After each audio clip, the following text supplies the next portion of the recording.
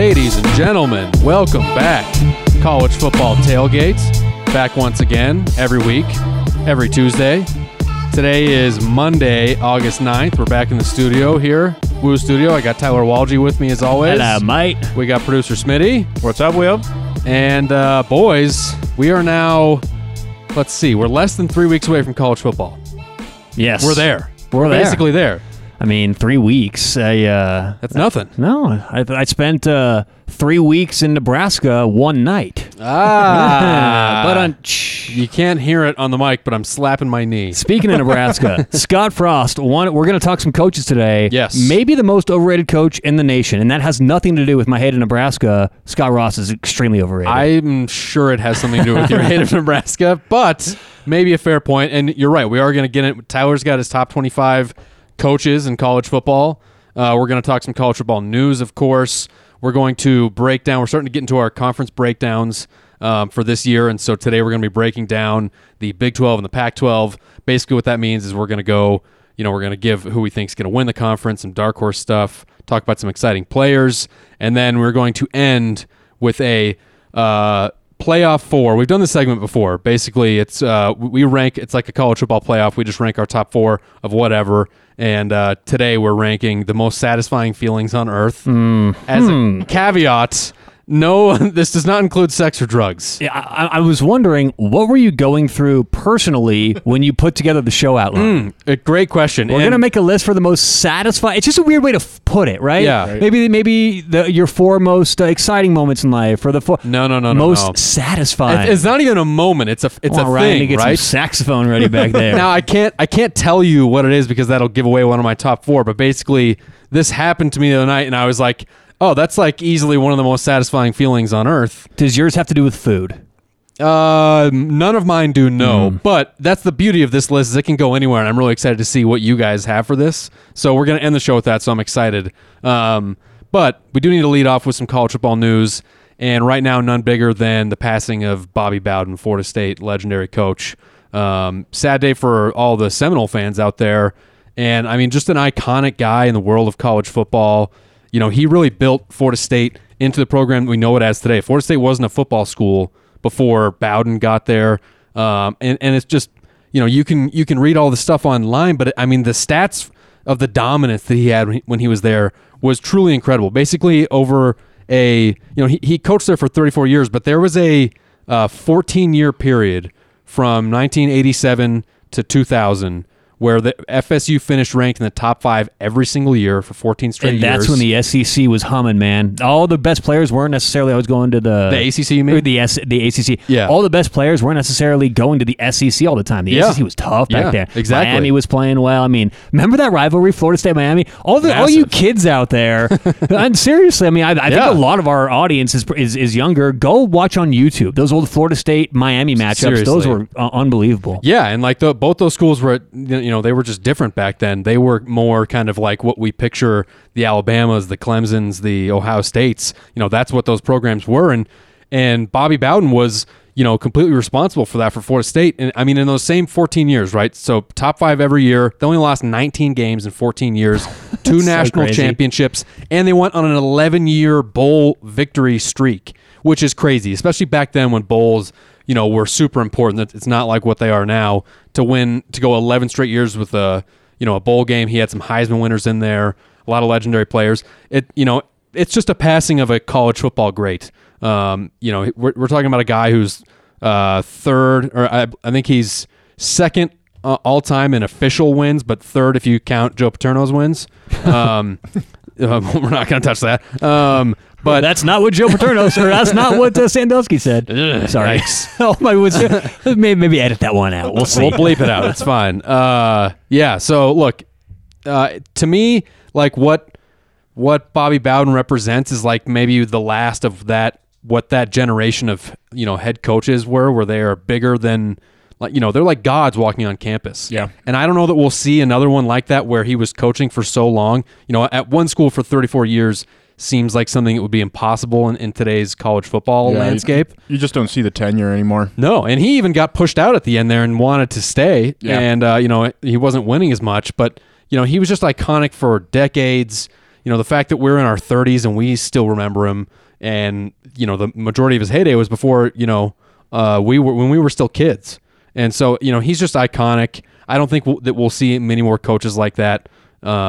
And so, it's a sad day for Florida State fans. Yeah, I mean, this is what happens when you get the right coach and the right program. They can do great things. And I think if Nick Saban in Alabama, Dabo Swinney, Clemson, you're going to see, I think, them there for the rest of their careers probably. Yeah.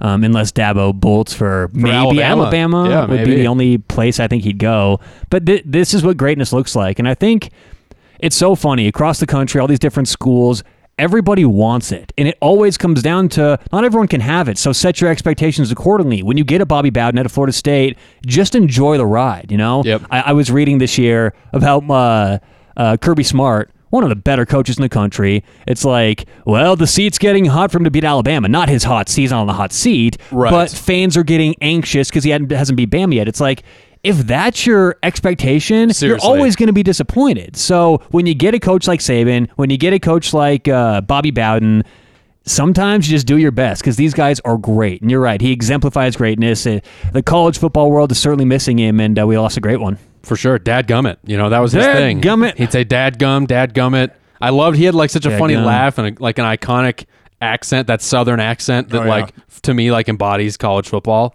And he was kind of the first, especially in that era, a lot of those coaches were like, tyrants where they like ruled, with an iron fist, and they were scary and screamers. He was kind of the first guy that was like a player's coach. Yeah. Everyone talks about him just being like a charmer and really sweet. He wasn't like a screamer. He was calm, had a calm demeanor on the sidelines, and he was kind of the first of that. Most of the coaches, on that level back then were like, you see videos of like Woody Hayes and all those other guys that would just be losing their mind, on the sidelines. It was fun to play for him. And remember, for a while, I believe this is correct, for a while, Jimbo Fisher was on that staff, right?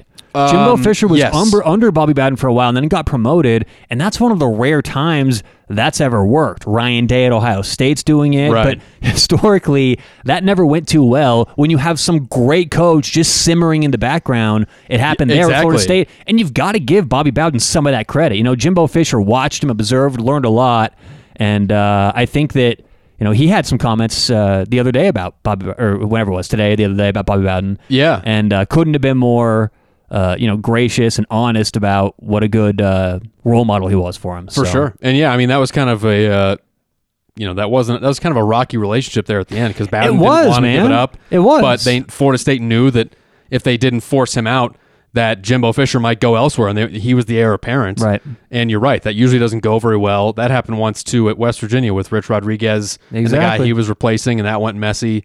And so, obviously, I'm sure there's still a ton of respect, or there was a ton of respect between those guys, but kind of a messy ending there at Florida State for Bowden, but still just, an absolute legend. He's got the statue there. Yeah. That's like the sign. Once you get a statue, boom, you're good. Unless you're Nick Foles, and that's kind of a fluke, but Nick Foles has a statue? In Philadelphia from the Super Bowl. Oh, yes. You're right. The backup that won the Super Bowl, though, he gets one. I know he's not very good now. You're making all our fans in Tucson, Arizona pretty happy with that. So that was a championship-starved place there, obviously. That's all right. They get a ship, and they But either way, Bobby Bowden, he's in the GOAT consideration, right? We Absolutely. Talk about him, and he's in the conversation. Oh yeah, for sure. Yeah. And now, I wonder if this could. A lot of times, when you have like a legendary death in the program like that, sometimes it helps propel the football team. Hold on, let's not misidentify what's going to happen this year. I think death or not, Florida State was one of my more improved ACC teams. Absolutely, and I don't think we're going to talk ACC today, but. The ACC's got a couple teams. Just to give a preview, are we going to do it next week maybe? Yeah, next week will be just to give ACC Big Ten. A preview. Obviously, Clemson is winning the ACC, or at least a lot of people have them winning. There's a couple teams that are going to be really good, or at least compared to where people think they should be this year. Florida State, now they're going to be better than a lot of people think. I have them maybe 8-9 wins. Maybe that's generous. Maybe 8 wins. Still and then North Carolina State. They're bringing back, the Wolfpack. Again, we're not going to get too much into it. They're bringing back 19 starters. Wow. They went 7-3 last year, and they were negative 34 yards per game against their opponents. So bringing back a lot. And if you look at a team who should bounce back, just given statistics, North Carolina State may surprise a lot of people. Only reason why it's a question mark with them is they've got a tough schedule. But I'm just ready to talk Tyler's any football. Right? Dude, he's ready. Exactly, I love it. Man. Well, we're definitely going to get to the Big 12 and the Pac-12 later.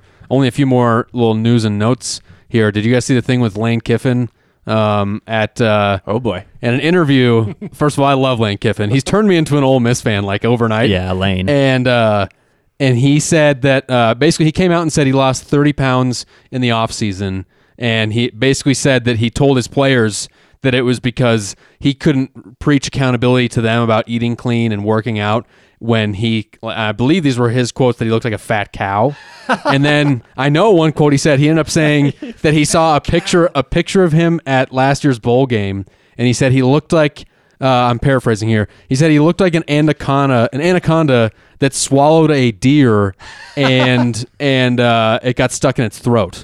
Well, first of all, those nature videos of Fantastic. anacondas eating stuff, it's really cool. Fascinating. Hey, you can just like see the outline of the creature. Mm-hmm. Now, I've always been afraid if I was the creature being eaten, because they're alive at first when the snake is eating them, right? They like wrap them up and then... So you're alive being digested in the stomach of a snake. It's a rough go. That can't be a good way to finish things up. Definitely not. No, yeah, that wouldn't be enjoyable at all. No, it's like choking on a Jolly Rancher. I mean, maybe not the worst way to go out. That's a good one. Well, we'll get to that story one day. But yeah, I mean, maybe not the worst way to go out, though. You know what? We might have to end up doing on another show, a playoff top 4 of ways to die. Okay. Like, not like, ooh, I want to go out, surrounded by my family, but like cool, crazy ways to go out. Let's not get dark with it. And an Don't deep. anaconda would be kind of Yeah. tight. I mean, I know that And an wouldn't be anaconda. enjoyable, but better than some ways. I think fighting a machine, like if it's like Terminator, you go down fighting Winning or you're losing? Obviously, if you're dying. I mean, you want to be maybe beaten, it's like you want to be beat to death you by both hit each other at the same time and Beat to death by go out early that way. 90s Arnold Schwarzenegger. yeah, exactly. Yeah, dude, for sure. RoboCop. John Connor, RoboCop's gonna shoot you. come with me if you want to live. Well, Lane Kiffin's skinny, so he's just gonna go right back to looking like Daniel Tosh. That's what it is. Smoke weed, talk shit like Lane Kiffin. Exactly. You kind of look like Daniel Tosh. Oh, what? You really? Yeah, I think you really look like Daniel Tosh. If come on, Ryan, back me up here. Of Well, anyone okay, I know, you look the most Daniel Tosh. The only reason why I react that way is because he has like blonde hair. He has light hair, and I have dark hair. But I don't know. I've never heard that before. You in my certainly life. don't have his sense of humor, but I mean, you look like now, him. Come on, Tyler. That's just mean. Interesting. Yeah, I don't know. Shots We might. fired. I don't know who our doppelgangers would be. Well, mine, I think it's clear. It's either Brad Pitt or Don Cheadle. We decided that last week. I Maybe a think, mix I think of you the hit two. hit the nail on the head when you called me Big Ben. Yeah, you know Ryan's what? got some Big You Ben did- vibes. You got the same like beard, Yeah. I got a huge head. huge head. Ryan is It's actually... true. He's got a bigger schnoz though. You're better looking than him. Not to combine Nice. these two podcast hosts, because they're actually in the same podcast, but do you guys listen to Two Bears, One Cave with Tom Segura and Bert Kreischer? I've listened to it a few times. Yeah. You kind of look like a blend of them. Like if they had a gay kid, Yeah. that's what you'd look like. Wait, they're gay or I'm the No, if they would be kid that gay, was gay? they're gay, and you're the offspring. Okay. Yeah. Thanks for the Ryan's clarification. the product of baby Ryan's fucking. the first. Ryan's the Technically very bear first fucking. child born from two men. Have you guys ever seen what's the movie with James Franco? Oh, Pineapple Express. Yeah. And he's describing the type of weed they're about to smoke. He's like, "This is if the they the fucked?" purple Kush, met the Hawaii Pineapple Wowie. Kush, and they had a baby and fucked. And this for a is guy the weed you're from smoking. He's like, "Oh, this is the product of baby fucking." for a guy from the Denver area, you really struggled to name some weed Yeah, strains. didn't I? I know. What's the most popular one? Northern Lights. That's always the one I heard about growing up. Yeah, it did. Oh, it was New York Diesel. Was always the one that I heard What? about. New York Diesel. That I don't was know like who you're getting. Will's fancy over here. Got a I was high getting mine class from an East Coast Italian New York guy. Diesel. You sure we're filling your tank up? Italian guy. Yeah, nice Italian. Oh god. All right, moving on. Wait, before we move on, Yeah, okay. I have one more quick insertion. So we mentioned This isn't the satisfying Very poor choice of words. Today. We mentioned the Florida State-Miami rivalries in the 90s. Yeah. How great those were. What's the best rivalry today in terms of talent? Best team against best team. Is it Ohio State, Michigan? Is it Alabama, Alabama? Is it? Do we have any primetime premier top 10 just from matchups every single talent? year? Just talent-wise, like a rankings matchup. Alabama, LSU.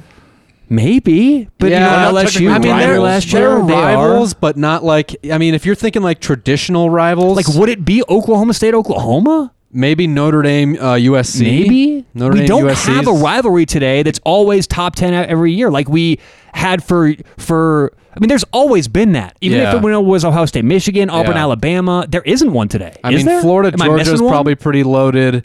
But, I mean, honestly, it still probably would be Auburn, Alabama. That'd be my guess. Either Auburn, Alabama, or Florida, Georgia. I think you were onto something there, too. Depending on how good that SEC Georgia's speed, this year. man. Yeah, for sure. Everyone's always talks about that SEC speed. That is interesting, that there's not some premier rivalry that exists today that there has been for a vast majority of the history of college football. I mean, if it's just talent, like recruiting talent, or if it's like talent that goes to the NFL, I mean, gosh, that's tough. I think it would end up being probably in the SEC, though. I think so too. Yeah. That's an interesting thought. Yeah, we need better rivalries. We need more. All right, the Arizona State investigation is heating up. Now, we talked about this last week. Oh, hey, no, you totally missed an opportunity. In Sun Devils country, word is things are heating up. Come on, Will. See, this is why you're so good at the headlines segment. Like, Tyler, you really should have a job for a newspaper just writing headlines. Just the headline guy. It's true. You're like it's a rare talent, and you legitimately have it. Well, there you go. I just gave you the opening in that way. Well, things are heating up. It's getting crazy. Look, Arizona State had already put their tight end coach on leave amid this investigation. And obviously the timing for this is horrible. They're right in the middle of fall camp. Now it comes out just today that their wide receiver coach and their defensive back coach also on leave. This is getting bad. And will it get all the way to Herm Edwards? I don't know. All the signs are pointing to, like, at some point, like middle of the season, this could go really bad for Arizona State. They could lose. Why middle of the season? Is that the point where they'd reach the investigation to where we get bad? Yes, and the NCAA just announced last week, in the past, these NCAA investigations could take a year and a half. Like it would take forever to wrap up these investigations. And they basically came out and said, we're going to start expediting our investigations. We want to make them happen quicker. And some people were saying that by the end of the season, we could have an entirely different coaching staff at Arizona State. Wow. Which could have huge effects. We're talking about a team. We're going to talk about the Pac-12 later, but a lot of people are picking them to be a favorite out of the Pac-12 South, maybe to win the Pac-12. I didn't realize for the playoff. I didn't realize this was such a big deal. I got huge. The idea that they were recruiting when they shouldn't have been, but I guess the other coaches making a big deal about it has brought on more attention. It's definitely gone under the radar because I didn't even know until last week when you said something about it, Will. Well, it's basically just the other coaches only came out and said stuff because it kind of feels like this really is just like brazen rule breaking. I mean, it's not just that they were bringing in recruits when they weren't supposed to. It's that it was during COVID. You're not supposed to have any in-person meeting. They're literally sneaking players' families into the facilities, giving them tours, having them stay in secret places, and then apparently it even continued past the dead period. And so this is basically them just saying, we think we can get away with whatever. And I think I don't know how this got out, but my guess would be if you recruit a player that ends up not going to your school and you're breaking the rules during the recruiting process and he goes to a conference rival or something like that, that's probably how things leak out if I had to guess. Right. But, this is looking bad for Herm Edwards, which is really disappointing because, you talked about it last week. He's had such a great start there at Arizona State. He's brought Arizona State football back to being, a really tough football team. Yeah. And we're going to see what happens, but shit is getting really hot for them. I mean, like I said, I didn't realize it was such a big deal, but we're going to have to keep our eye on this because, just from a betting standpoint, for sure, Arizona State, they may be overpriced, they may be underpriced. I mean, it's always interesting because if there's no adjustment, clearly I could say, we could say they're overvalued, but if there's too much of an adjustment, now you may have some value on Arizona State. So just keeping your eye on the market and being able to keep track of that stuff's important. So. I mean, that's hard to judge, too. I mean, how do you...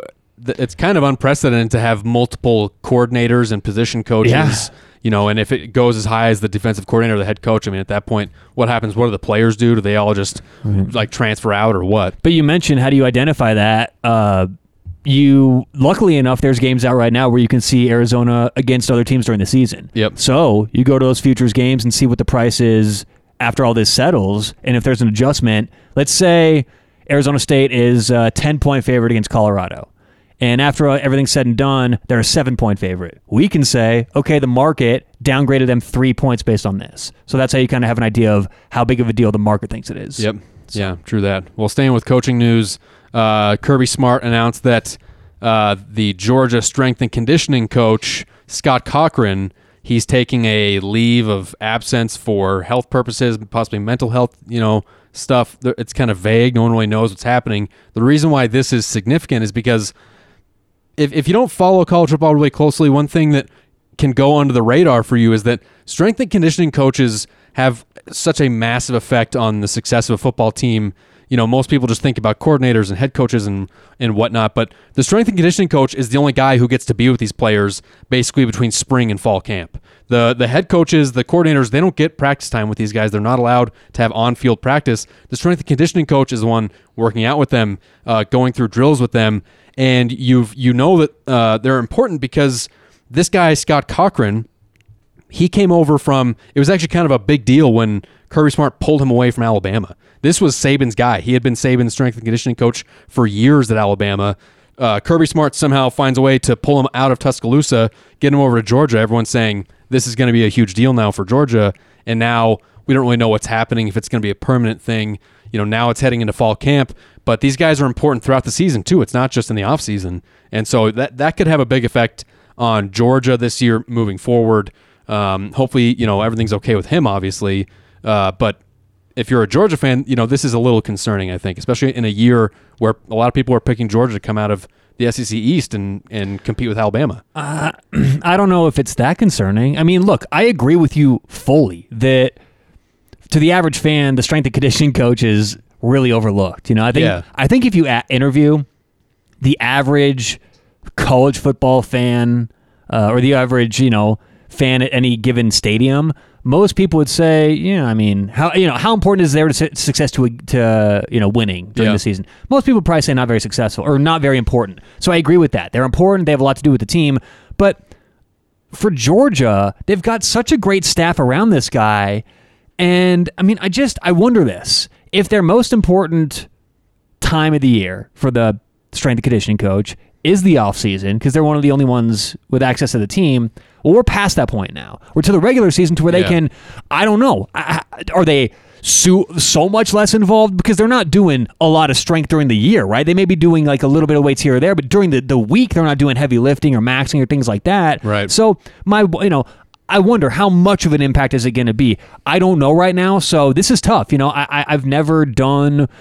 how much is a strength coach worth to a team? Half a point, maybe? I mean, I don't know. You're saying it tongue-in-cheek, but I don't know either. Yeah. Because here's the thing. If we can agree it means something, then it's got to be worth something. But is it a 1/10 of a point? Is it a point? Is it 1,000th of a point? Because you can quantify it somehow, but I just don't think it's going to hurt Georgia that much. They're going to get used to it. I think they're going to be fine. I mean, let me ask you. What would you adjust their season win total based on this? No, I wouldn't. I mean, the only thing that would worry me about this is that if he is gone for the whole season and you lose a guy of his caliber, who a lot of people regard as the best strength and conditioning coach in the country, is where I think it could affect is maybe if conditioning is off, you could see more injured players throughout the season. Then that at that point affects games. Well, that's a point good point. Spreads. If there's a rippling effect, that may be something. Now, I'm sure this Scott Cochran guy isn't by himself. He has a staff of his own, I'm sure, that work underneath him, and those people are presumably still there. But I don't know. I mean, maybe he's the guy injecting the steroids. Who knows? What do you think would would happen? Just kidding, Georgia fans. What do you think would happen to our combine results if we got a strength and conditioning coach in here for tailgate? How much time does he have to work with us?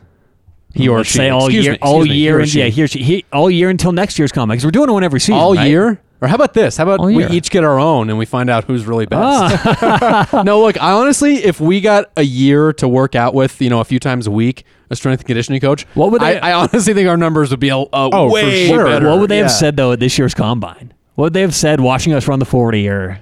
first of all, those people are like, guys. No, out of my those guys see us as like a project. They'd be like, oh, these people are disgusting. They're so unathletic. We can turn them around. Yeah, I could probably get under 5 5 flat.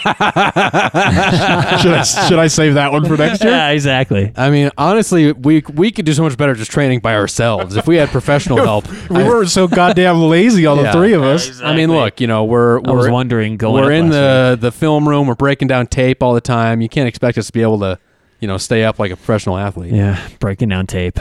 That's all we got on college football news. So now what we'll do is we'll move into our conference breakdowns. So today we're doing the Big 12 and the Pac-12. We mentioned it before. Next week we're going to do the ACC and the Big 10, and the following week we're gonna do a big chunk on the SEC. And so we're gonna start with the Big 12. Basically, how this is gonna work. Tyler and I, Smitty too, if you brought stuff, we're gonna basically pick who we think is going to who's going to win the conference, who will be in the championship game, maybe a dark horse team, and then kind of talk about some of the more exciting players, storylines, whatever it is that you've got. And so, Tyler, I think that these could get contentious. If I'm being totally honest. If we're looking at history, is any indication? Yes, exactly. So we'll start with the Big 12, and I'll start with this one. Obviously, this isn't going to be any big surprise. I think this one is going to come down to Oklahoma and Iowa State again, right? Both teams were the dominant teams in last year's Big 12. They both, these are the two teams that played in the Big 12 championship game last year. Iowa State took them down earlier in the season, regular season, and then Oklahoma gets the revenge and they win the Big 12. This year, look, Tyler and I have gone like so many rounds. We're going to continue to go rounds on Matt Campbell and Iowa State, and we're just like diametrically opposed on that, which I love, and that's why it pains me even more to say that this is Oklahoma's year. I do think they're going to win the Big 12. I do think the game will come down to them as well. To both those teams again. But Oklahoma, too much power on offense. I think they actually might have a legitimate championship level defense for once. The schedule's very favorable. They get Nebraska, West Virginia, TCU, Iowa State all at home. At Oklahoma State to finish the season is really their only tough road game. And so the Sooners are my pick to win the Big 12. Yeah, Sooners are my pick also. What are they, like minus 500 in Vegas? Yeah. I mean, they're a huge favorite. Yeah, exactly. But I want to put this out there for our new listeners because you'll hear us talk about Matt Campbell a lot this year. I don't have an inherent issue with Matt Campbell. I have a problem with how great everyone wants to claim Matt Campbell is. Everyone in the country wants to put him in the category with Jimbo Fisher, Kirby Smart, along the upper echelon of head coaches. As a matter of fact, every year when there's the whole NFL talk, who's the next coach who's going to take? Oh, Matt Campbell. And I'm sitting here going, wait a minute. He's won 8 games a couple years with Iowa State. What did he max out at 9? I mean, he's taken an average program and made them above average. Yeah, I've got it right here. I thought he had a 10-win season. Let's see. Iowa State, last couple of years, 9-3, 7-6, 8-5, 8-5. Okay, so 9 was the max. I don't know if they've ever had a double-digit win season. And so Matt Campbell finally wins a couple games with an average program, and everyone wants to crown him one of the better coaches in college football. Mm-hmm. I think that's absurd. So that's my whole thing. I see the Matt Campbell love all across the nation, and I feel like I'm the only voice of reason here. So I'm going to keep it going. Not that this guy's terrible. I think he's one of the better coaches in the Big 12. We'll talk coach rankings today. He's up there, but is he one of the better coaches in the nation? No. Is Iowa State a contender to win the Big 12? Absolutely not. I don't think they're going to be the second best team this year. As a matter of fact, the only reason why they may be in that contention is because their record is bullshit. I mean, they have such an easy record. They open up with their Northern schedule, Iowa. You mean? Yeah, that's what I meant. Their schedule. Thank you. They've got Northern Iowa and UNLV outside their Iowa game, and then they've got Oklahoma State at home. They've got Texas at home. They should win this season. If they don't win 9 games, Matt Campbell's incompetent. And once again, end of the year, we're going to hear his name out there again. So I just think the guy's overrated. Everyone wants to suck his dick. It's like, hold on. Let's pump the brakes real quick and be accurate. So he's a good coach. I understand that. Is he as great as everyone thinks? Absolutely not. So I've got Oklahoma winning. And who I think they'll play in the championship, I think they'll play Texas. I think Steve Sarkisian coming to Texas is going to do a lot for that program. And remember, Sarkisian, he's had some really big-time jobs, and he's never really floundered out of those jobs. He had alcohol problems with USC, got fired. It's always been personal stuff with Sarkisian. If he's gotten over that hump and he can run a program, look out. Texas could hit the ground running with him. It's not like they have a bad team. So I'll take OU and Texas. I think Iowa State will be in the conversation, but I'll take OU Texas in the Big 12 championship. Okay, fair enough. Yeah, I mean, look, we've gone over it a million times. The only thing I would say is that, I would push back on the idea that Iowa State isn't in contention when, they played in the Big 12 championship game. Maybe that was hyperbole, that they're completely out of it. But it's one thing, and this is my whole thing with national championship contenders too. You're either a national championship serious contender or you're not. And it's the same thing with Ohio State. I'm reading Phil Steele's book right here, and Phil Steele, probably the smartest guy in my opinion.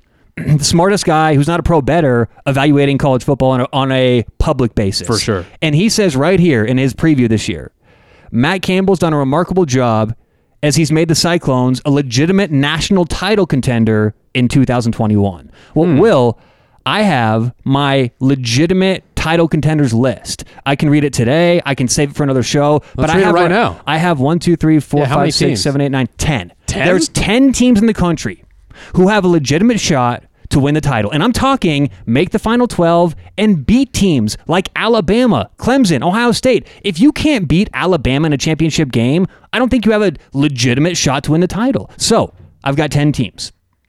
Ohio State, Clemson, Alabama. This is in no particular order. Sure. Ohio State, Clemson, Alabama, Oklahoma, LSU, Georgia, Texas A&M, Notre Dame, Florida, Washington. Okay, perfect. I'm so glad that you said Notre Dame because we've seen Notre Dame get to that and not be in contention even remotely year after year after year. And so how can you put Notre Dame on that list and not Iowa State when they're basically, I agree, if Iowa State gets to the playoff, Alabama's going to beat the shit out of them. It's because the coach. If Brian Kelly and Matt Campbell have the exact same team playing Alabama, I will 10 times out of 10 take Brian Kelly's team. And you're right, maybe they're my fringe team, and maybe it's a little overzealous putting them in there because you're right, Will. We have evidence. We can say, look at these last couple times, and they haven't been there. So maybe I was a little overzealous with Notre Dame, but I think there's a huge gap between Brian Kelly and Matt Campbell. So with the coaches there, I'll take a Brian Kelly coach team every time. Fair enough. I mean, look, I'll update this every week. This is a fluid list. This isn't going to stay stagnant. Every week I'll have this updated. Fluid list, fluid hips over here. I got the fluid hips. I'm a cornerback. Look, I love it. I don't think there's a massive difference in what we're saying, to be quite honest with you. And there's going to be some people listening who side with you. There's going to be some who side with me. But the great thing about this is if we disagree, that's why the bet board exists. That's why at the end of the day. And why, we're going to see Iowa State play Oklahoma this year. Yes. We get to see them play a lot. So, yes, we do. All right, dark horse team. You mentioned that you think Texas is going to be in the Big 12 championship. I think that they're more of a dark horse team for me. And the reason why is this. Like, honestly, I think TCU might have a better shot at getting to the Big 12 championship game. TCU's got some players this year, man. They do. They got a lot of starters coming back. They got Max Duggan, the quarterback. My only issue with TCU on a general thing is that, I just don't really trust. They have Christian in their name. No, you're against that. No way, not at all. Okay. No, look, I made Ryan choke on his water.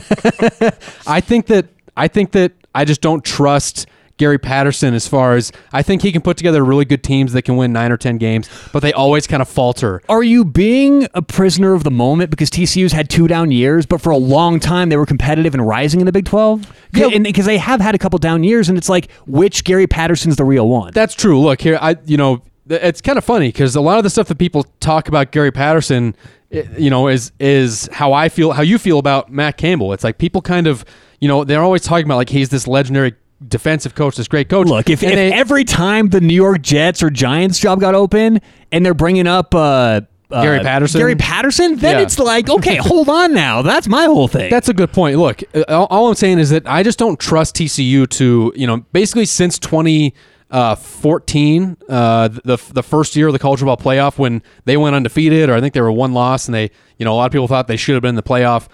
They really haven't been very consistent. They've struggled for a guy who's made his name in coaching off of like these great 3-3-5 defenses. Their defenses haven't been all that great. They give up. I mean, I get that it's the Big 12. They give up a lot of points. I think that they falter.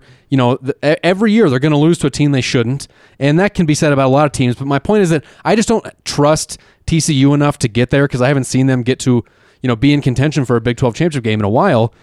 But I think that they have the better, they're returning so many players. They have the quarterback in Max Duggan. I do think the defense should be solid this year. And so to me, can you bring up some odds in the Big 12 championship? Are they ahead of Texas right now? I wonder where they were, because I would actually have them ahead of Texas, and that's the reason why Texas is my dark horse team. I don't think Texas should win the Big 12 this year, not in Sark's first year. But they're a true dark horse because we just don't know what Texas is yet. We don't even know who the quarterback will be. Is it going to be Hudson Card? Is it going to be Casey Thompson? All right, so what are you looking for here? Big 12 title odds is TCU ahead of Texas. Conference winner, Big 12. All right, so Oklahoma, minus 180. Iowa State, plus 290. Texas, plus 750. Oklahoma State, plus 1,100. Wow. TCU, 14-1. TCU behind Oklahoma State is insane, and this is not I'm not hold tearing on, because down my team's Oklahoma here. State. All right, well, we'll get to that in a second. But so it's me in the market against Will. That's right.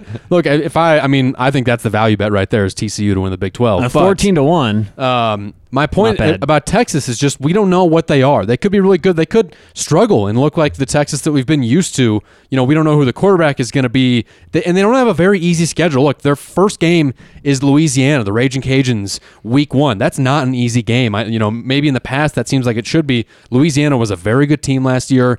They took down Iowa State last year at Iowa State. So that's a tough one week 1. And then they go week 2 at Arkansas, a team that was, not an easy out. I know they were at the bottom of the SEC last year, but they were a really tough physical team. They played good defense. They made it hard on a lot of teams. Those are two really tough first 2 games for a new coach, new quarterback. I know they bring a lot of talent back. They have to go at TCU. They have to go at Iowa State. Obviously they play Oklahoma every year. Their road is tougher. But what I like about Texas is I love the staff that Sark put together. He pulled some guys from Bama. He gets Pete Kwiatkowski from Washington and from Boise State before that. And for that reason, I could see, Texas always has the talent. I could see them winning the Big 12, but I don't think it's very likely, and that's why they're my dark horse team. Yeah, I told you my dark horse team, I would have also thrown TCU in there. They got a lot of players this year, but Will mentioned them, so I'll go to Oklahoma State. And actually, the reason I like Oklahoma State this year is because their defense. And it seems like there's a theme. Last year I liked the Cowboys. This year I like the Cowboys. I just think they're underrated again. Their defense, they're bringing back 9 starters. They're bringing back 14 total, 9 on the defensive side. And last year, in the Big 12, again, they're bringing back a lot of these guys. They were top 3 in the Big 12 in these categories. Points per game, yards per game, turnovers, sacks by, and conference passing yards. So top 3 defensively in all those categories. And how often do we break down these Big 12 teams and start with the defense? Right, it rarely happens. So my whole thing with Oklahoma State, if Mike Gundy can get that offense rolling, which I'll take the yes, this team's going to be a lot better than people think. They've got the defense cemented in. They're not going to give up a lot of points this year, a lot of big plays, a lot of yards. So if the offense can score, which Mike Gundy has shown that he can kind of get those young guys performing, again, I think Oklahoma State could surprise a lot of people this year. So. For sure. Smitty, who you got? Does it concern you at all that the mullet's gone? Thank you. You know what? I downplayed that last week. That is more concerning than I gave it credit for. Thank you that's a very big deal. It is a big deal. Look, it's a vibe. It's like a whole thing. That's the guy that motivates you.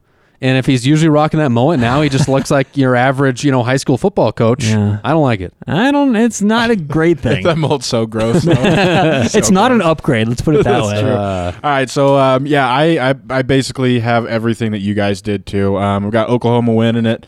OU and Iowa State in the game, and then Texas is my dark horse as well. Love it. There we go. Absolutely love it. Okay, most exciting players that you're amped up to watch in the Big 12. So Spencer Rattler, obviously Oklahoma, but that's the low-hanging fruit. So let's go a couple off the board here.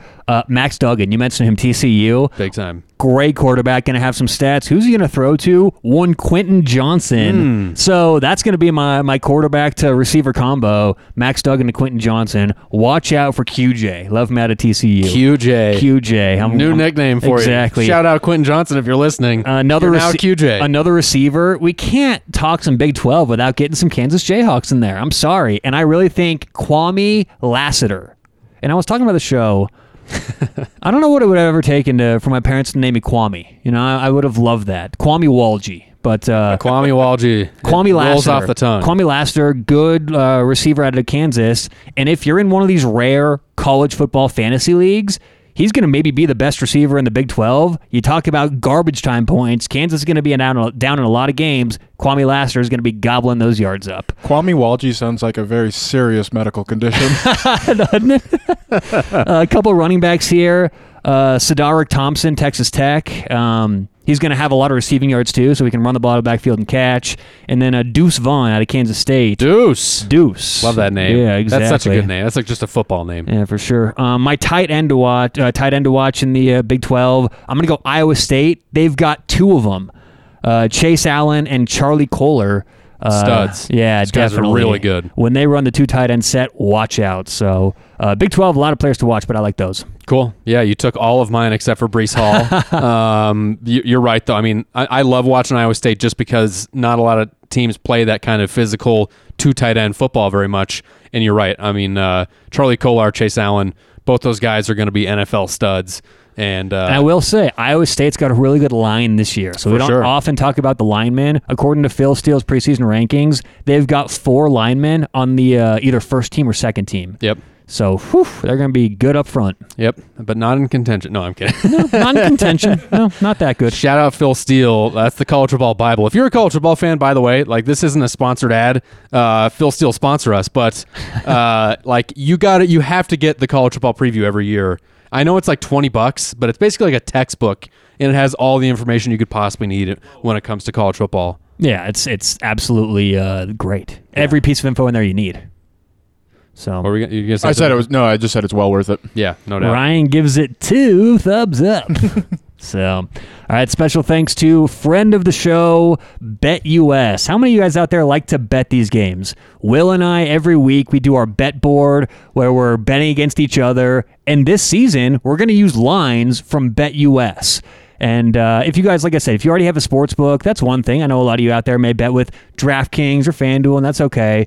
But as a pro bettor, you need different outs. You need different places to shop. I mean, would you ever go to one grocery store? Would you ever just go to one car mechanic? If there's a sale somewhere, you want to go to the other store, find the sale. If you have other sports books, you're going to be able to find better prices. And BetUS is my recommendation. Online, BetUS.com. They've got every sport you want, props, futures, and great prices. So make some money online, BetUS.com. And if you put in promo code TAILGATE, that lets them know we sent you, and you get $125 or 125% sign-up bonus. So you go to BetUS, put in promo code TAILGATE, put in $100. Before you know it, you've got $225 in your account. Online, BetUS.com, promo code TAILGATE. Yeah, no doubt. Look, if you guys are fans of the show, you want to help us, support us, use the promo code. Go to BetUS, deposit, bet with them. Like Tyler said, you got the 125% discount. Here's my advice. What you do, you take that $100 that you deposit, and then you end up with the $125 coming back on the bonus. You bet $125 of it all on Tyler's bets and $100 of it on mine. He's a professional bettor. I still know what I'm talking about. You're going to end up winning some money there. So once again, if you like the show, tell your friends and support us. Go to BetUS. Use the promo code TAILGATE. Good stuff, man. I also have our total record for the bet board. Oh, let's do it. So we went back. This is over the llast 2 years, right? Yeah, we're entering year 3 for the bet board. It's on my phone. So year 1, it was 15, 14, and 2. And then, so I haven't actually done the math. So year 1, it was 15, 14, and 2. In favor of Tyler, of course. He's the 2-time reigning champ. And then last year was 18, 15, and 2. All right, so that's pretty close. It is. So total, it's 33, 28, and 2, or excuse me, 33, 29, and 2 heading into this year. Well, you won the first game of the year in the offseason. It was Long Island against Bryant. So you have one. Shout out Long Island. Exactly. So you're 1-0 this year. So you have 30. So it's 33, 30, and 4. 4 pushes. Yeah. So 33, once 30, again, and 4. So you're 30, 33, and 4. That's exactly why I said put the 125 on Tyler's bets and the 100 on mine. And you'll just come out a winner both ways. That's basic math, right, Tyler? Exactly. But, I know I'm throwing in a lot of things here. I have a 3-team teaser. Should I give it out at the end of the show? Should I give it out now? You know what I love about this the most? Tyler and I just had a phone call sometime a few days ago. Yeah. And he was like, gosh, these college football teasers. He's like, I'm not supposed to do them, but I just love them so much. And here he is getting one out. I said, and it's true. When you look historically, and by the way, I have so much info. I'll have to show you that after show or something like that. It's ridiculous how much information I have for college football. It's obscene. I mean, He's it's the new Phil Steele. so much freaking data. And so I went back and I was searching for different outcomes, looking for things. And what you find is college football is such a volatile sport. Yeah, if you absolutely. have a 7-point favorite, wild things happen. They may win by 45. They may lose by 30. In the NFL, if you have a 7-point favorite, it's going to fall right around that 7 a lot of the time. For sure. College football is volatile. So when you bet a teaser, and for those who don't know, a teaser is where you buy points. So you can take a team from -10, maybe down to -4 or so. But you have to put multiple teams in there. So it's sort of a parlay where you can buy points for both teams. So what I've found is that during the year, week by week, I don't recommend making teasers at all. But we have a unique opportunity before the season starts because A, we can look at multiple weeks and bet pretty much the entire year right now. And the other thing is, you can pick off really soft lines before they start to move. I'll tell you one thing. The Ohio State game against Michigan, that's in here. Yep. And we've identified Ohio State right now, 10.5-point favorites against Michigan. That line's probably going to move, right? Yeah. Come game day, that may close 17, 18, right? So... Yeah. Not only are we betting early and there's an advantage there, we're getting soft lines. So before the season, there are opportunities where you can make teasers. Do you want to hear it now or should I save it? Yeah, give us the teaser. All right, let's see. Open. I will show you, Will. I will. Is it on DraftKings? Where is it? Open. While Tyler's looking for that, if you or someone you know has a gambling problem, please call 1-800. Hey, all right, here it is. You have a gambling problem, sign up with BetUS. Exactly. All right. Promo code tailgate. Hey, what I always say, I've been making a living doing this since 2017. Las Vegas has a gambling problem, and its name is Tyler Walgie. Yeah. That's how it Taking down the goes. house. All right, so Will, I'm showing you this so you can confirm this is a bet I have placed, a bet I have made, and it is on the books. Okay, so what he's got here, a 3-pick teaser here, right? Yes. Yeah, and I'll go through it. But I just wanted to show the audience. It is real. This was real. It's placed. I made in fact this. real. All right, so let's go in order here, and I'll make this quick. Going in order, week 1. I teased, and this is a 7-point teaser. It's available as we speak on a BetUS as well as DraftKings. All right, so game number 1, week 1, September 6th. I've got Ole Miss teasing them from -8.5 to -1.5. They play Louisville. Love it. Louisville, good last couple of years, very overrated in my opinion coming into this season. They lose a lot. They've got a good coaching staff. Actually, some people picking them to finish second in their division. I think Louisville's overrated this year. And on top of that, Ole Miss is one of my more improved teams. And I think through the season, we're really going to see Ole Miss start to get valued more in the market. If this were later on in the year, say 4 weeks in, I think Ole Miss could move all the way up to a 12, 13-point favorite. No doubt. Since it's week 1, we got value on this, and we're teasing it down. So all they pretty much have to do is win by more than 1. Ole Miss from -8.5 to -1.5 against Louisville. Game number 2, we're going to go to the Holy War, Utah-BYU, September 11th.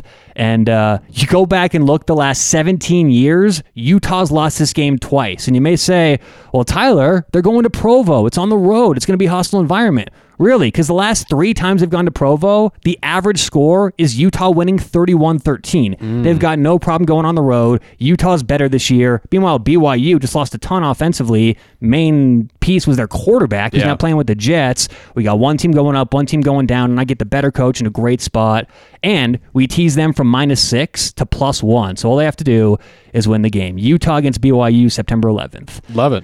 And my final game, I mentioned it, Ohio State. This isn't until November 27th, but I teased them from -10.5 to -3.5. And Against Michigan, yeah. against Michigan, thank you. And the really cool thing here, it's a strategy that not a lot of people use, but it's called middling. And what you can do is I think I'm going to be in a really good spot this game if Ole Miss and Utah cover, because come game day, I look back the last couple of years this game, Ohio State's been at least a 20-point favorite the last several seasons. I mean, it's been 20, 21, 22. There was one year where that wasn't true. But Okay, yes. but it's been around 20. It's been up there. So my point is, it's currently 10.5.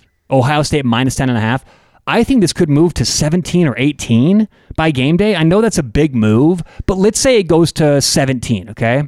Well, what you can then do is take Michigan plus 17. Yep. And now you have a ticket in your pocket for Ohio State minus 3.5, and then Michigan plus 17. And I think that's so conservative. I think you can get over 17. But the idea is, now if Ohio State wins anywhere between 4 and 17, you win both bets. And if one wins, one loses, you only lose a very small amount. Yeah, you would only lose in that case if or no, you couldn't lose, because even if Michigan wins, you got them plus 17, right? Exactly. So you have Michigan on that way too. So in there, it's effectively risking 5% to win, 100% of your winnings. So it's always and look, not to get too complex with the whole betting thing, but this happens during the year, just not this big of a move. You may see a team minus 9. And then it'll close their minus 13. You can still middle that, right? You have one team minus 9, the other team plus 13, and if the game lands on 10, 11, or 12, you now win both bets. And someone may say,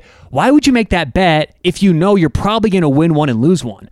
Well, it's because it's worth the risk over the long run. If you're a $100 bettor, and you're betting, because it's minus 110, right? Yep. You bet 110 to win 100. If you have 110 to win 100 on one team, and 110 to win 100 on another team, more times than not, you'll lose $10, right? You'll win one bet, lose the other. But those magical times where it lands in the middle, now you've won $200. Yep. So theoretically, you can do this whole middling thing, and as long as you win or middle 1 out of 20 bets, you're winning money. Yeah, for sure. And you're right, especially in the before the season starts, that's the best time to take advantage of something like that. I mean, think about last year. If you had taken, I wonder what the line was preseason for the Alabama-LSU game. That's a great point. And then we saw LSU just have a horrible year. By the time that game kicked off, I think Alabama was like a 13, 14-point favorite. Yep. And so, there's a lot of value to be had there if you think that you know where the line is going to move, of course. Exactly. That's the big thing. You got to predict that. But I know we got a little bit in the weeds there. But for those who do enjoy the sports betting and sports, gambling, that's a little piece of advice there for you. Yeah, for sure. Love it. All right, we're moving on to the Pac-12 preview. Pac-12. Tyler, why don't you go first? All right, Pac-12. I have winning the Pac-12, Washington, and I think this is going to be one of the breakout teams in the country this year. And I'll admit it, this is also one of Phil Steele's breakout teams. But I want to be clear that I don't get all my info from Phil Steele. It's one thing, though, when we both agree heavily on something, and this is certainly that. I mean, I've had Washington as this team for a very long time. They're bringing back a lot, 18 starters to be exact. Yep.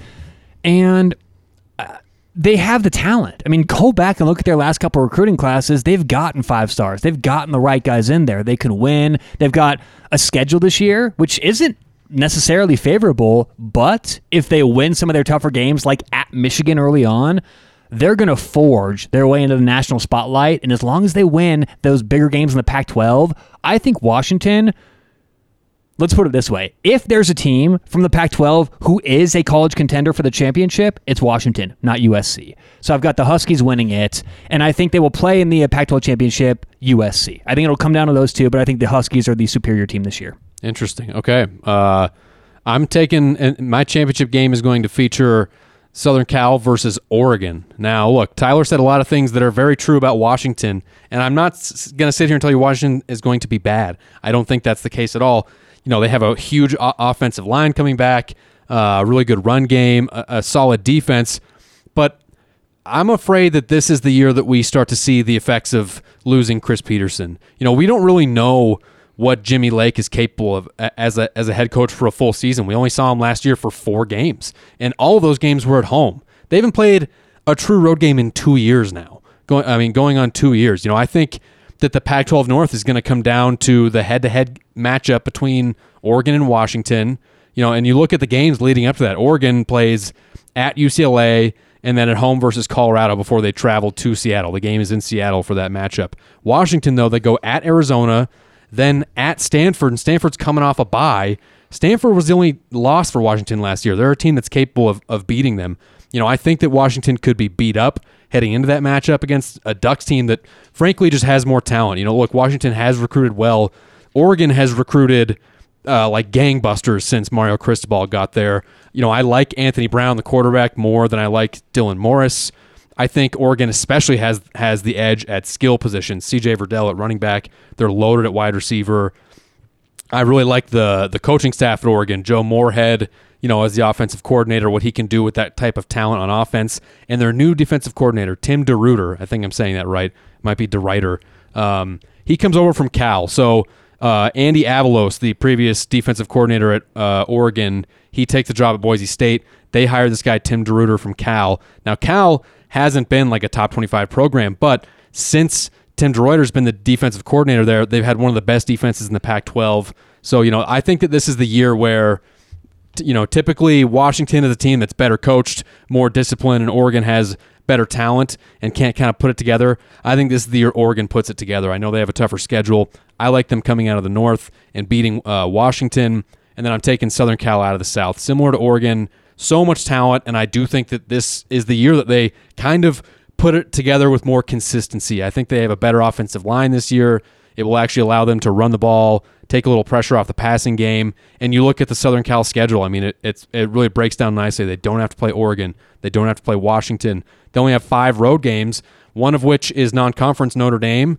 You look at their Pac-12 road games, it's Washington State, Colorado, Arizona State, and Cal. They get Utah, UCLA, and Stanford at home. Keaton Slovis, I think, just gets more consistent. I don't think he needs the miracle comebacks that he had last year in order to win. So, for me, I think it will come down to Southern Cal and Oregon, just like it did last year. My dark horse is Stanford. I like Stanford a lot this year. They're 6 deep at running back. They're getting back to their 3 receiver sets. David Shaw has been adamant about this in the offseason. And when Stanford has hosted both Oregon and Washington, they've either won or split their division every single time.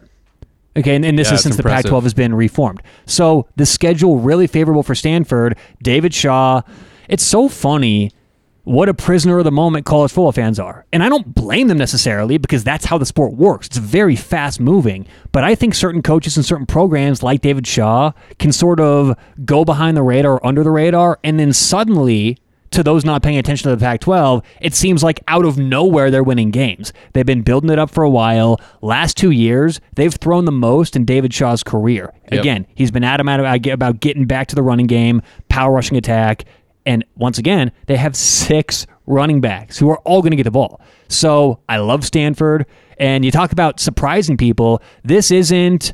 they're necessarily absolutely going to win the Pac-12, but if there's one dark horse who's going to surprise everyone, it will be Stanford. Interesting. So my dark horse, to me, I don't see a dark horse coming out of the North. I think the North will be either Oregon or Washington. My dark horse is out of the South, and it's UCLA. Chip? Chip Kelly. Look, they were a tough team last year. They had a lot of close losses. The defense was really struggling, but they're kind of starting to get it together. The offense is starting to look more like a Chip Kelly offense. I think Arizona State is going to run into some major problems with this NCAA investigation that will negatively affect their football program. I do like Colorado as well, the Buffaloes, but I just think that if there is a team that is going to, maybe come out of nowhere, a lot of people suspect Utah coming out of the South as well, and so that's why they're not a dark horse team for me. But I think that if we're looking at the end of the season, we're saying, wow, I can't believe this team made it to the Pac-12 championship game, I think it's UCLA.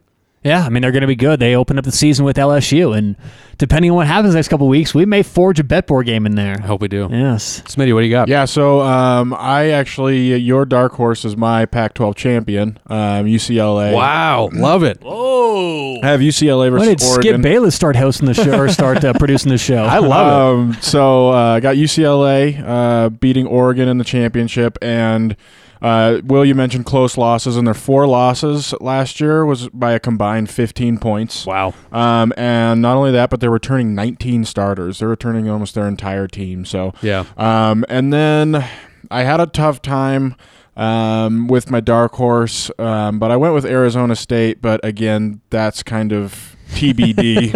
It's kind of up in the air a little bit. What about the Buffs, though? What about your guys, the Colorado Buffaloes? Yeah, I like to temper my expectations on my team, quote unquote, my teams. Okay.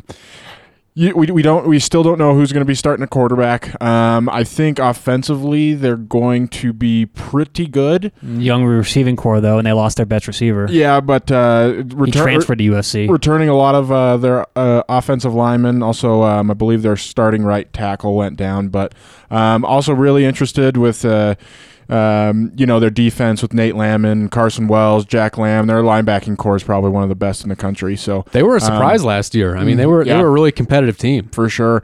But yeah, we'll see how the old Buffaloes do. Okay, cool. I'll go through some of my most exciting players to watch for the Pac-12. Number 1, Jarek Broussard, the running back from Colorado. I mean, he had a huge year in just 4 games, right, last year. I think he was averaging almost like 200 yards per game. It was insane. I mean, putting up Heisman level numbers ACL if he had a full season. Yeah, that's insane. I mean, that doesn't bode super well maybe for my prediction. But I love Jarek Broussard. Keaton Slovis, quarterback at Southern Cal. Kayvon Thibodeau. Now, he's an edge rusher out of Oregon. A lot of people are projecting maybe being a top pick in the NFL draft. Guy's an absolute freak. And then Dorian Thompson-Robinson, I mentioned UCLA. He's the dual threat quarterback there. Really exciting guy to watch, a ton of talent, and I think that UCLA offense is just going to be putting up a ton of points. Quarterback, how about Dorian Thompson-Robinson, UCLA? If your prediction is going to come true of them having a nice season. I literally just said that. Oh, did you? Yeah. Oh, my God. Dude, I'm going through all mine. Who else did you say? Dorian Thompson-Robinson, Jarek Broussard, Keaton Slovis, Kayvon Thibodeau. Okay, so Jaden Daniels, Arizona State. Absolutely. I think he's going to have a good season. God, I can't believe you went Dorian Thompson-Robinson. Yeah, DTR, bro. I thought he's on my list. No, he's my guy. That's my dark horse.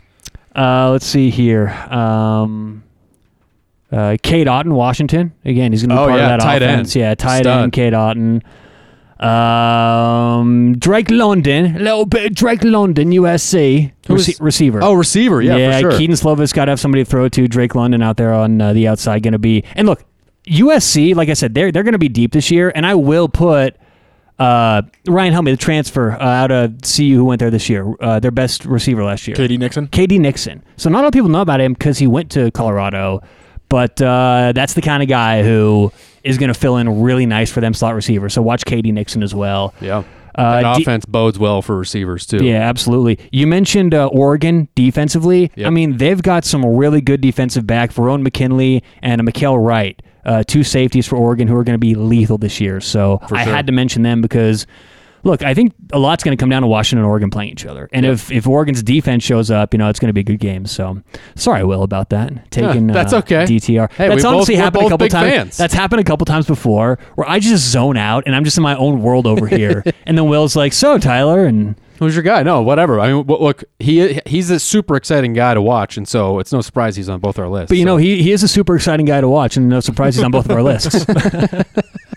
All right, moving on. Tyler, we're going to have a little discussion here on These are Tyler's top 25 coaches in college football. Now, we did this last year. You made a list. You tweeted it out. We had some arguments about it, but there's something different about how you put it together this year. Yeah, last year it was... That was more Skip Bayless. Little hot take. Well, I mean, I get emotional. You guys know this about me. No. And I made that list last year based on my emotions. I was hot going into the list. I was hot coming out of it. Yeah. So this year, stuff. Exactly. So this year, I tightened it up. I actually made a little formula to determine my coach rankings. Okay.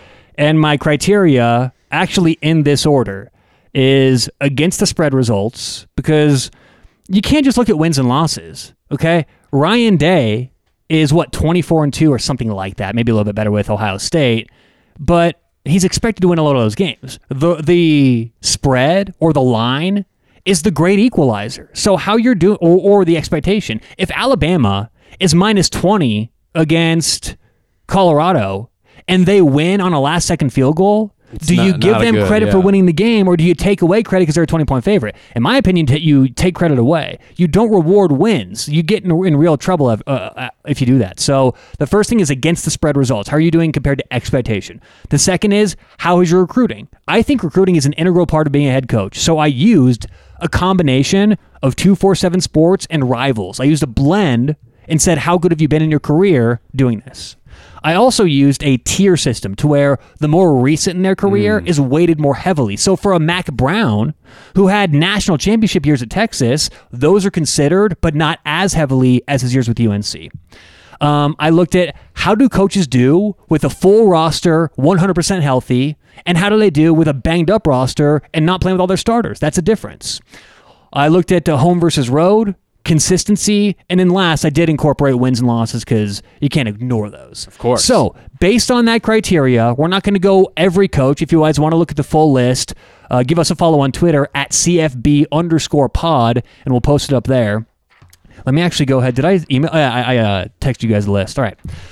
So let's just go my top 10, and then how about you guys bring up anyone outside the top 10 who you think is interesting? Okay. Number 10, I've got Mike Gundy. And also on these lists, you'll see there's a score by this, right? So it's not just, oh, he's 10, he should be 12. Well, you'll see a lot of coaches are close together, and if you make a slight adjustment, there's a huge jump in the rankings. So it's appropriate to put their actual rankings on here.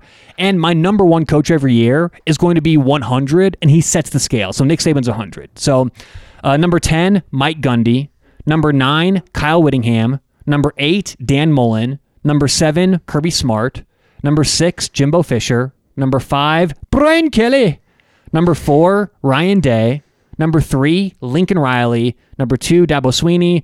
Number 1, Nick Saban. Yeah, any problems with the top 10? Any issues? You want to fight me over anything, Will? Yeah, I mean, look, it's not like I don't think that Mike Gundy is a top 10 coach in college football. I would be interested to know who are some of the guys right behind him on your list. So Herm Edwards 11, Mac Brown 12, Pat Fitzgerald 13. And what's interesting about me doing this unobjectively is I get surprised sometimes. I put in the formula, I put in all the parameters, and it spits out, and I go, Pat Fitzgerald's a lot higher than I'd have him. But I think it's because of the expectation. I mean, for sure. In the way I like to look at it or think about it is if Pat Fitzgerald were at a school a little bit above Northwestern but played the same style, like a Wisconsin, would he be having success? I think the answer is overwhelmingly yes. I mean, what do you think? If Pat Fitzgerald was at Wisconsin... Oh, yeah. No, that's I'm glad that you put a guy like Kyle Whittingham in your top 10, too, because like those are just extremely difficult places to win, which makes it that much harder. Paul... I want to call him Paul Christ, but Paul Christ. By the way, I was thinking of something funny. The Holy War is Utah BYU. If one of those schools was Christian and the other was Mormon, it could be the Joseph versus Jesus. I mean, that basically is. That's why they call it the Holy War, I thought, because BYU is the Mormon school, and I'm sure Utah is. I didn't know that. It's primarily Mormon just because it's in Salt Lake City, but it's not. It's Mormon not like too. I mean, maybe I'm wrong. I'm sure Utah is overwhelmingly Mormon. That's what I thought. I thought they were both kind of Mormon schools, but I know BYU's all. But if it is a Christian school or like something like that, wouldn't that be fun? Joseph versus Jesus. Yeah, we call it the jihad, the great jihad game. Exactly. Let's get to the great Matt Campbell, the amazing Matt Campbell, who can do no wrong. Matt Campbell is ranked 17th in my rankings. Okay, just ahead I can accept that. Just ahead of Kirk Ferentz, just behind Jim Harbaugh. But also, he's ranked a 90.3. And I mean, look, if he goes up 2/100ths of a point, then he's suddenly number 14 on this list, just behind Pat Fitzgerald. So Matt Campbell. Right there, 17th. I think that's extremely fair. Yeah, right? Look, for sure. I would never, I don't think that he's a top 10 coach. I think that the main thing with why, it annoys you that he's always being thrown out in every coaching hire thing is because most of the guys that are on that list above him are not gettable coaches.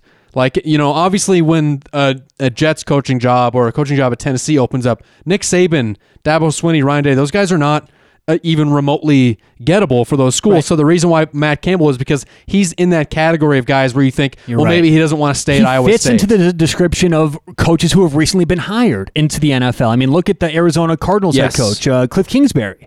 Right? I think he did better than Cliff Kingsbury did in the Big 12. Oh, for sure. But that's sort of the model now. Smaller this young, school, offensive-minded sort of coach who can, So, look, I think he does fit that mold. But, 17th. And what I want to know is your boy Jim Harbaugh. 16th on the list. This is a big year for Jimmy. Very big year. Look, I think that's everyone either hates Jim Harbaugh or you're a Michigan fan. That's basically the way it goes. Or there's even a Venn diagram section where those are overlapping for sure. But everyone hates him because he's the stuff he says and he can be childish and all that stuff. And I would never disagree with that. But I think it's probably a fair assessment for where he ranks. It's a fine line between saying he's what'd you have him 17th? Yeah. Between 17th Matt Campbell? Or no, Jim Harbaugh. 16th. The difference between the 16th best head coach and the 20th where someone else might, object is not a huge difference. Exactly. I think he's in that pack for sure. And then this is also kind of newsworthy, and this is the last one I'll point out. Number 30th on my list. He's 30th on here. We only went up to 30. Obviously, there's 130 coaches. Mike Leach. It's Brian Harsin. And Brian Harsin is really interesting. Going from Boise to Auburn. Remember, a lot of Auburn fans didn't love that hire. They're going, the hell are we doing? Picking this guy up from Boise? They don't know football up there. Like, what is this? Potatoes. That's what they know. Exactly. But watch out. Brian Harsin's a good coach. If they buy into what he's doing, I mean, you talk about talent. We talked about Sarkisian with that Texas talent. He could suddenly win a lot of games, and we're surprised on how good Auburn is this year. I think I'm on the other side of that argument when it comes to him. Why? Because he inherited a really successful Boise State program where, even though they're not getting Auburn level talent, they're getting that level talent for what they're for the Mountain West. They're probably going to get the best talent in the Mountain West every year. And to me, if you're the coach that should get a job in the super difficult SEC West, you should be dominating the Mountain West. And I know that he was then, they were losing 2 and 3 games every year. Whereas I feel like you look at guys like Chris Peterson and other guys that were more successful there, is they were barely losing games every year. And not to say that he's a bad coach, but I don't think it ends well for him in Auburn. I don't think he's going to have a lot of success there. Really? Yeah, that's my personal opinion. Okay. How can we bet on nothing this? Nothing against the guy. Is there a win total? Do you need me to I think give you he's that gone. phone number again? Yeah, exactly. I think we could if but Ryan, this is how we back up our opinions, right? Yeah, if you have a strong with money. opinion, yeah, exactly. If you have a strong opinion, you're not willing to back it up with a bet. There's a bet that we made in the preseason last year. I don't know if you remember this, Tyler, but I bet in the preseason last year that Ryan Day would win a national championship at Ohio State. Oh, in 3 years. In 3 years. Yes. And he went to one right then. He didn't win it yet. But these are bets that I'm totally willing to track. And I would also bet that Brian Harsin is not the head coach at Alabama 3 years from today. Whoa. I think the phone, Basil. I think after 3 years he is gone. That's my bet. I don't think he'll do very well there. So you got a bet board. I'll remember it. Yeah, Let's do it. Let's do it. Bet board. We'll put it somewhere where we need to start bookmarking these things so we don't lose them. Because 3 years from now, who even knows where our brains are going to be? What? Would you like to bet on it? It's on the board. Okay. Yeah, and we'll put it up gone in here. in 3 We'll years. just have to spray paint it on the wall so it doesn't go anywhere. By the way, that means is after he has 3 years.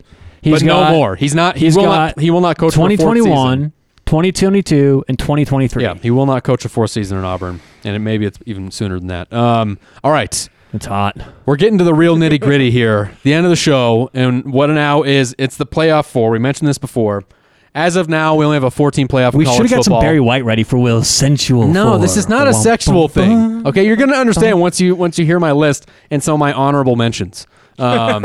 So what this is the most satisfying feelings on earth. Now, look, that could mean anything. It could be if you're a golfer, it's sinking like a 20-foot putt. Excluding sex and drugs. Yes, excluding sex and drugs. We're not getting into any of that disgusting nonsense. Well, there goes my list. Yes. Smitty's a pervert. And so, it could be anything. It could be, you play cards and you win a hand at poker, whatever it is. And so what a boring life that would be that's your top 4. Now in 2024, 2025, this segment may have to become a 12-team thing now that the playoff is expanding. But for now, all we have is 4 teams in the college football playoff. So I'm giving my 4 here. Now ranking these is really difficult, I got to say. But here's my 4. You have to rank them. It's part of it. I know, You have to come in with 4 This through was 1. hard, okay? And I'm going to give you 4 through 1. Number 4 is, and this is very specific, but it's, let's say you got like a 2 or 3 drink buzz going. It's late at night, an outdoor piss. Like you walk your dog, and your dog's peeing, and you pee with them. There's something about like that sweet spot at like 2 to 3 drinks, and you pee outside as What's a guy. wrong with going in the house? No, there's nothing wrong with it. It just there's something about it that feels better. Now, look, maybe you don't agree. I guarantee some of my listeners are going to be like, "Yes, that feeling of like pissing outdoors as a guy is just great." You don't have to flush. There's no you just you pee in a bush. There is something about having a not flush, but top 4. Top 4. I love that feeling. It's just because Will's a good boy and good boys go outside. It's just, All right. Will's used to. Yeah. I think Will needs an outhouse. I would love. Well, no, only for number 1. And the outhouse is just like a bush. You don't need an outhouse. I actually have a great idea. Indoor outhouses. Dang. It's called a bathroom. Oh, he beat you to it. Okay. Shark Tank, he is out. That's number 4. Number 3 is winning the last leg of a parlay, but it has to be like 3-4 games or more, like a long odds parlay. When that last leg hits, oh man, that's an incredible feeling. You've been waiting all day. Perhaps you hit the first 2 or 3 games. Now that last one is on the line. It's close. It's just pure ecstasy when you win a parlay like that. Yeah. Number 2. I don't often make parlays, but hey. Yeah, that's because you're a professional There you bettor. go. The rest of the amateurs like us love our parlays. Number 2 is putting on chapstick when your lips are super chapped. See, this I'm going to have to rebut. What? Because I heard... When your lips are chapped, you don't want to put chapstick on? No, I heard that if you use chapstick too much, your lips become reliant on it. Okay, and you stop producing your own natural lip oils. That's true, but that's a caveat that doesn't apply for me. Is that if you're using it if you're putting it on every 30 minutes, yeah, you're gonna have a problem. But let's say you sometimes I'll forget my chapstick at home and I'm at work all day and I don't have it, and all of a sudden I'm like, shit, this is awful. My lips feel so dry and chapped, and then when I get home and I finally put the chapstick on, amazing feeling. I mean, just lifts your soul, I'm not gonna go anywhere with the moist lips jokes. You're low on lip oils. I know. Officially not making the jokes. So quick, same thing though with. Oh, go ahead, Ryan. quick question for both of you: have either one of you ever used an entire tube of chapstick? Oh yeah, from beginning to end. I'm like really? a chapstick addict. I do it all the time. I don't lose them. I keep them on me. For me, it's like a pen. I know I'm gonna lose it before it's used. I use them down to the nitty gritty, homeboy. Smoke it till the Will butt. does that though. Will's very Will's efficient with his things. You still got a PS2 or a PS or a Xbox 360 just to play NCAA football. How dare you? Yeah. Peas outside. It's grassroots, man. Number 1, I'm old school. Number 1, you wake up in the middle of the night. It's like 2 o'clock in the morning. 2 a.m. And you're just dying of thirst, and you just slam a pint glass of ice cold water. Oh, that's amazing. It's such a satisfying feeling.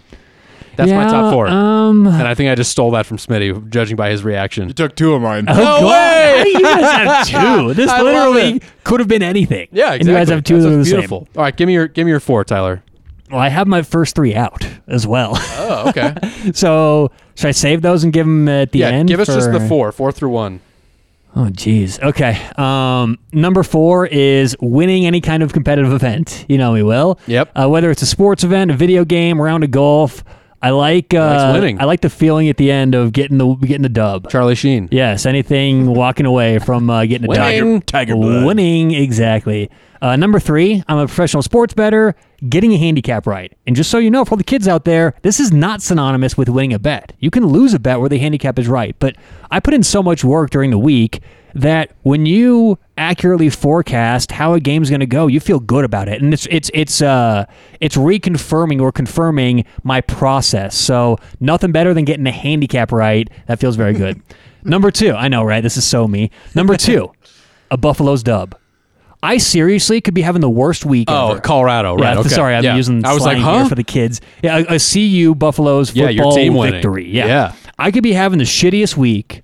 I could have lost a client. I could be doing bad on my picks. But if CU wins, I'm not even kidding. It brightens up for several days. Pure joy. My weekend turns around. I'm happier. I there's almost nothing better than CU getting a win. Great I love pick.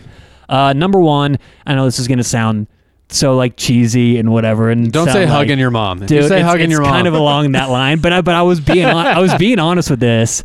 It's seeing my girlfriend Allie and my dog Layla. It's seeing them at a blissful point, seeing them really happy. Right? Nothing makes me happier than just seeing them happy, because I kind of feel like, then I can relax. I can breathe a little bit. I can, I love seeing them happy, whether it's, Allie's happy doing something, but whether it's Layla rolling in the grass, playing in the waters, just laying out, looking out the window. I love seeing them happy doing their thing. wholesome, very wholesome. Yeah, so that's my top 4. All right, Smitty, you're 4. All right. You had to adjust a couple because I stole. Which ones did I steal? You'll see. Oh, sorry. He's still going top 4. All right. Number 4, I've got after you're done mowing the lawn, the nice concentric lines. Oh yeah, a You know, fresh cut. A fresh cut. Absolutely. Ryan should. I've always thought this. Ryan should either be a professional grillsman, like a professional barbecuer, if they exist, or maybe a do. chef. Yeah. Or he should work like a baseball stadium grounds crew. You know? Yeah. I think Ryan would be good at that. Yeah, I don't know. You don't think you would? I think you'd be I'd- detail with the outfield. I'd love to be a grill master, but I'm not much of a landscaper. Maybe not. So Yeah. Okay. You should see all the flowers that are dead at my house. All right, number 3. You know when you get like a new phone or a new TV and it's got that plastic film? Oh, Great wow. pick. That's Great a really pick. good pick. Feeling it. Yeah. Peeling that thing off, even That's though I very try to wait as satisfying. long as possible. Such a good one. All right, number 2 was peeing at a sporting event or a concert. Good God, you too. Well, dude, you're tailgating all day, just drinking beer most of the time. Just peeing feels good too, by the way. You're relieving yourself. That's true. But when you're, 8, 9, 10 beers deep, Yep. 8, 9, 10. It's like the Always Sunny where Charlie shows up with a 24 pack. He's like, well, this is for me and Mac. That's 24 beers. Like, yeah, 12 for me, 12 for Mac. Yeah. and then number 1 was ice cold water in the middle of the night. Oh, wow. Love it. That's both of our number ones. know. I absolutely love it. All right. Rapid fire some of our honorable mentions. Yes. When the perfect song comes on in the car, when you're in a questionable mood, and then the playlist just dials up Yeah. the home run song, it's like, That's a good okay, one. okay. That's a good one. You guys know I'm a data scientist. Getting Yes. a code right? Because this is what I do with my job for sports. Dude, writing code takes so long. A lot of my professors did this like as weatherman or stuff like that. And 75% of the job is checking your errors, looking up on Google, how do I code this? When you finally get one right and you can run the whole sheet flawlessly, I'm telling you, man, that's Nerd alert. one of the best feelings, seriously. And then the last one, I know you guys are going to relate with this. When you get that perfect medium rare on the steak, because there's yeah. always a moment Most of anticipation. definitely. Because if you cooked a steak before, you don't cook it and eat it right off the grill. You let a steak sit for about 5 or 10 minutes so the juices get reabsorbed into the steak. Yep. Key tip out there, and Ryan's our tailgate guy. You can confirm this for me. If you cut a steak immediately off the grill to see how it's cooked, you'll lose the juices, and so you'll have, even if it's cooked perfect, you'll now have a more dry medium rare steak. So in that 10-15 minutes from when it's cooked to when you eat it, it's a huge moment of anticipation. When you cut it open and you see it's a perfect medium rare, it's like, oh, money. Let's go. So I heard a rule of thumb that for however long you cook the steak, cut that time in half, and that's how long you're supposed to let it sit. Boom, that's our tailgate guy. I love it. I absolutely love it. You got All some right. honorable mentions? Yeah, I got some. First sip of coffee in the morning. First sip of coffee in the morning is a good one. Okay. Now, I did read online that your cortisol levels aren't ready to drink coffee until about 2 hours after you wake up. Do you That's give it absurd. that time? Yeah, no, I do not give it that Well, time. you're gonna mess with your cortisol. And I your don't natural, care. Your I need the natural caffeine to cortisol wake up, production. dude. You're drinking coffee right now. Well, but I've been What does up that for a do? while. I've What been up does for a that do while. for you? Yeah. 5 I o'clock probably at have night. my first sip of coffee. I mean, on the weekends it's a little different. On work days, I'm probably When do you wake up on a work day? 7:30, When's your first sip of coffee? 8:15 at the latest. Dude, you're doing your body a disservice. Your cortisol Absolutely levels not, are going to dude. be fucked Dude, up. I'm a zombie before I have my first sip of coffee. But I that's have to because have you've it. gotten yourself ready for that to where your body anticipates. It's the same thing with the chapstick. I don't your think body there's now any says science we need that the proves that. And then another one was and a lot of these are morning things. You walk out, it's really bright, and like your eyes are squinting because your pupils haven't adjusted, and you throw on the sunglasses. That feeling where like everything just all of a sudden you can open up your eyes. Great feeling. And last one is, this is also particular, but let's say you're on vacation, you're at a place, it's like on a beach or a resort that has a water feature, and you're hungover, right? You've been drinking the day before because it's vacation, and for whatever reason, being hungover, when you get into like cool water, it like helps. It feels so much better. Maybe that's really particular to me, but I love like diving into like a cold lake or ocean or pool when I'm hungover because I feel like it instantly makes me feel better. Yeah, I'm not a big water guy. No. Not at Indoor all. cat.